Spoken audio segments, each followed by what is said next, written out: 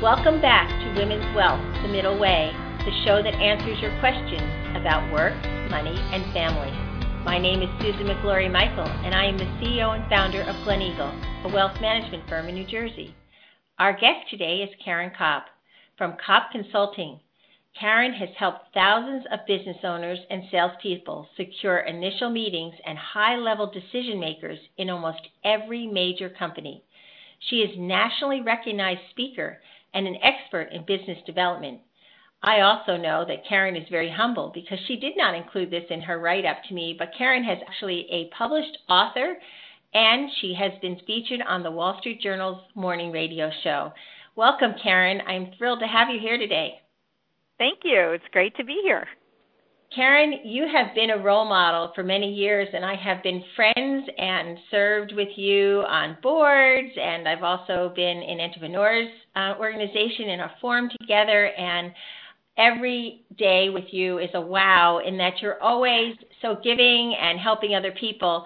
But you know, sometimes in business, we're so busy in growing successful businesses that we don't slow down enough. And I thought today would be fun for each of us to sort of go back and, as they say, tell our story.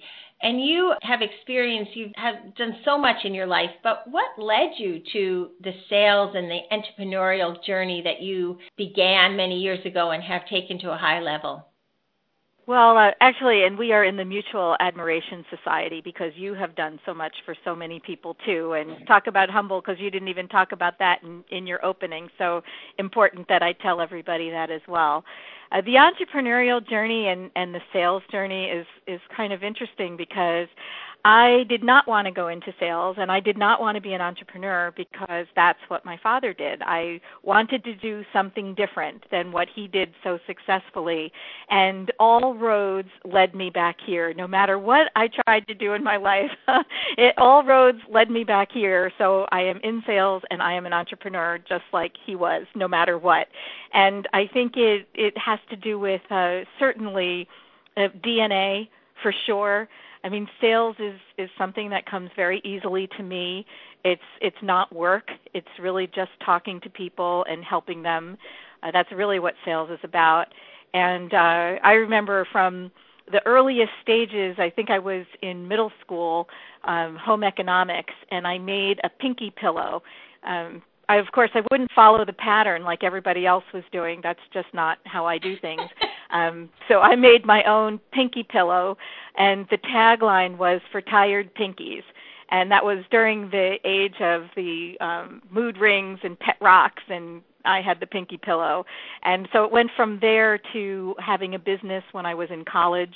I sold neckties 2 times a year. One was at the holidays, and the other one was right around interview and Father's Day time period. And that's where I first experienced the joy of having other people work for me.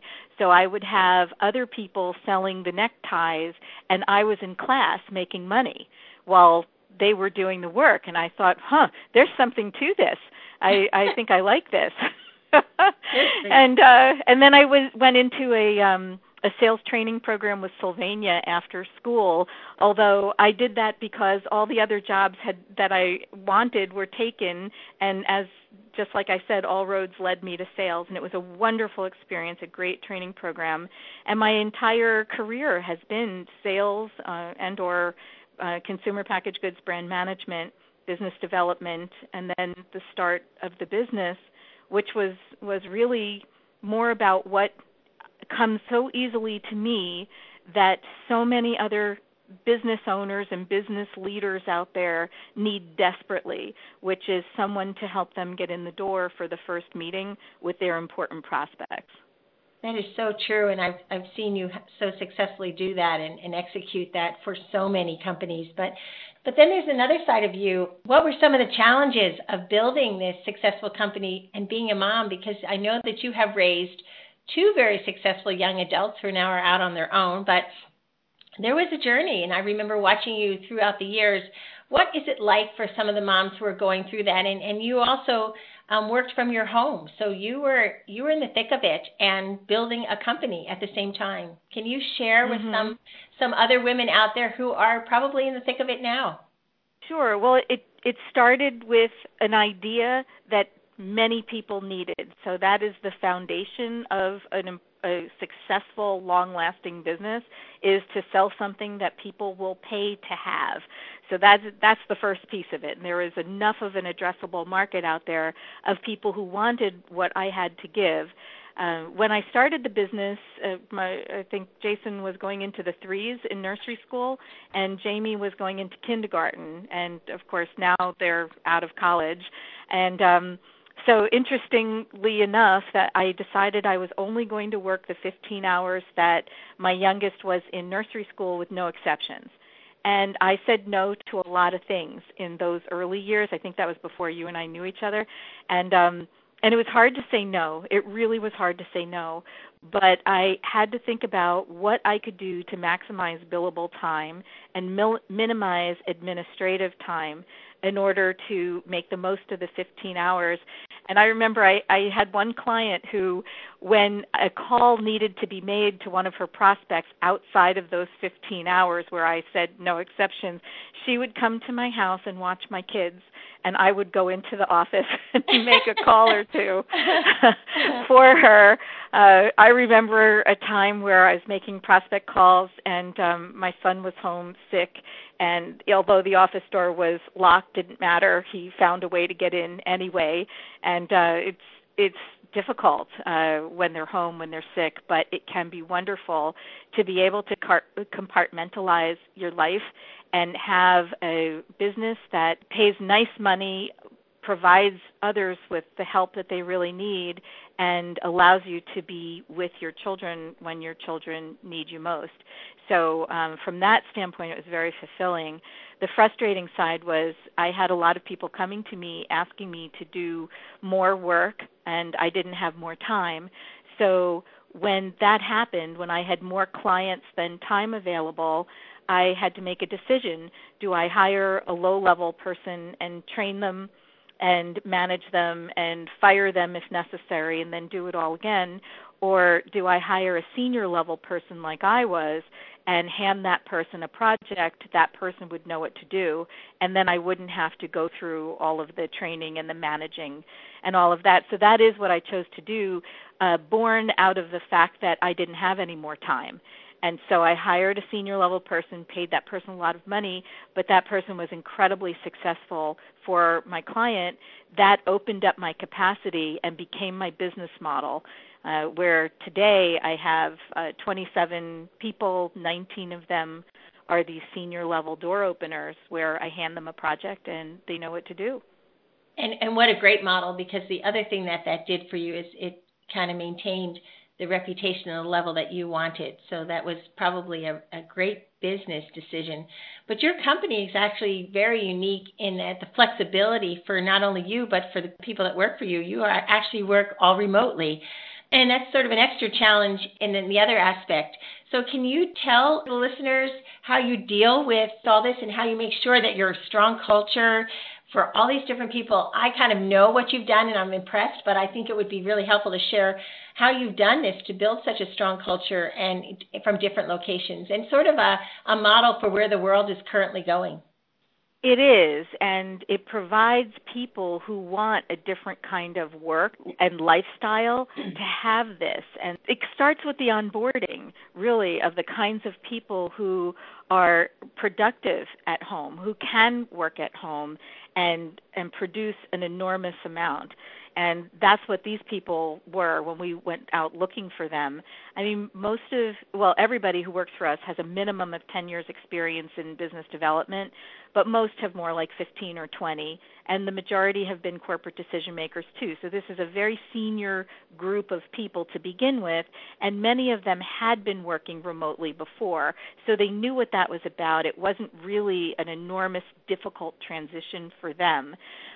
But in order to keep them tied to home base, and I didn't have the time to talk to everybody all the time, we have project managers who are talking to our people once a week typically and making sure that they have the finger on the pulse of anything, issues that are brewing or opportunities and things like that, and then report back to our head of programs who reports to me. And I think that's an important piece of it, is to tie everybody together, at least to one other person, if you can't tie them to everybody all the time. And what a niche it seems like. You know, the cliche is life and family work and balance, and they always say that doesn't exist, but it sounds like you came as close as you could to helping that exist in many ways, of giving really very talented individuals an ability to continue to do what they love and yet balance that with maybe some of their other desires. So kudos to you. I think that's great. Thank you. And it's very true. Like, we have, one of our door openers is married to a retired police officer, and she wanted to have 4-day weekends. Well, you can't get that in corporate, but you can get that here. One of our other door openers wanted to go to Italy for 3 months and live there. And she said, do you think I could do that and keep my job? I said, why not? As long as you have a clear phone line and your productivity is where it needs to be and the results, why not do that? So it gives this entire group of people who want to have a slightly different kind of lifestyle the ability to make good money, contribute something incredibly important, and to have the life they want, which is exactly what I had when my kids were little, and I'm able to create that for others. It's such a gift, Karen, and you know, it's funny because I think you have been doing this for so many years, and yet now it's such a desired and demanded in society today. So you were really cutting edge before I think it was the in thing to do. So congratulations on your part. I think that so many of us, when we had children, we had to create that. And right now, I think in society today, it's become a gift. I would love to just finish up with one piece of advice that you would give other women looking to start their own business. And I know that you're a giver, and you were so generous to say, you know, if women want to even reach out, they could. But what would be one piece of advice that you would give a woman who's thinking, wow, she's listening to your journey today and thinking, I have talents and I have a real passion for something that I would love to start. What would be a suggestion that you would give her? Yeah, so I think I'm going to buck the system as I usually do, and I'm going to give two pieces of advice. You go for one it. I already gave before, but I'm going to reiterate, and then I'll add something new. The biggest piece of advice I would give to women who are looking to start their own businesses is to make sure you're selling something that enough people are going to pay to have. There's a lot of business owners who come up with a wonderful idea, really wonderful idea, but not enough people will pay to have it. It's a nice to have. If you're going to spend your time and your energy, make sure you're selling something that people will pay to have. So that was the first thing. But I talked about that already before. The second thing is it kind of goes off some advice that I got from somebody who was wonderful in a particular, like gifted in a particular art. And I said to that person one day, how is it that you get to be so very good at what you do? And he said to me, it's easy. I just don't do anything I'm not good at.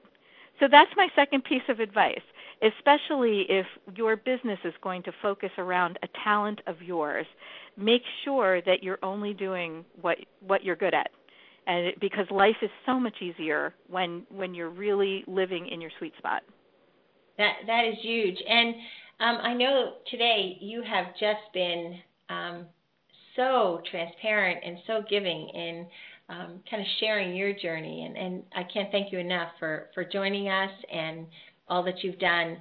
And also, if you wanted to share, I know that you wanted to share your maybe website or email if people wanted to kind of read. I know you've written so many articles and you've published a book, and I'd be glad to share that with some of our listeners. Yeah, if people want to check out what I've been up to, you can go to my website, which is koppconsultingusa.com, KOPP consultingusa.com. There's a blog there as well, especially for people who are starting their own businesses. If they need to know anything about sales, I've probably written about it.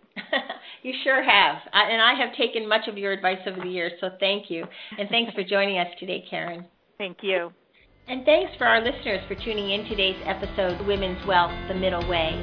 Make sure you subscribe to us on iTunes or podcast apps, or follow us on SoundCloud, Podbean, and womensradio.com for new episodes every other Wednesday.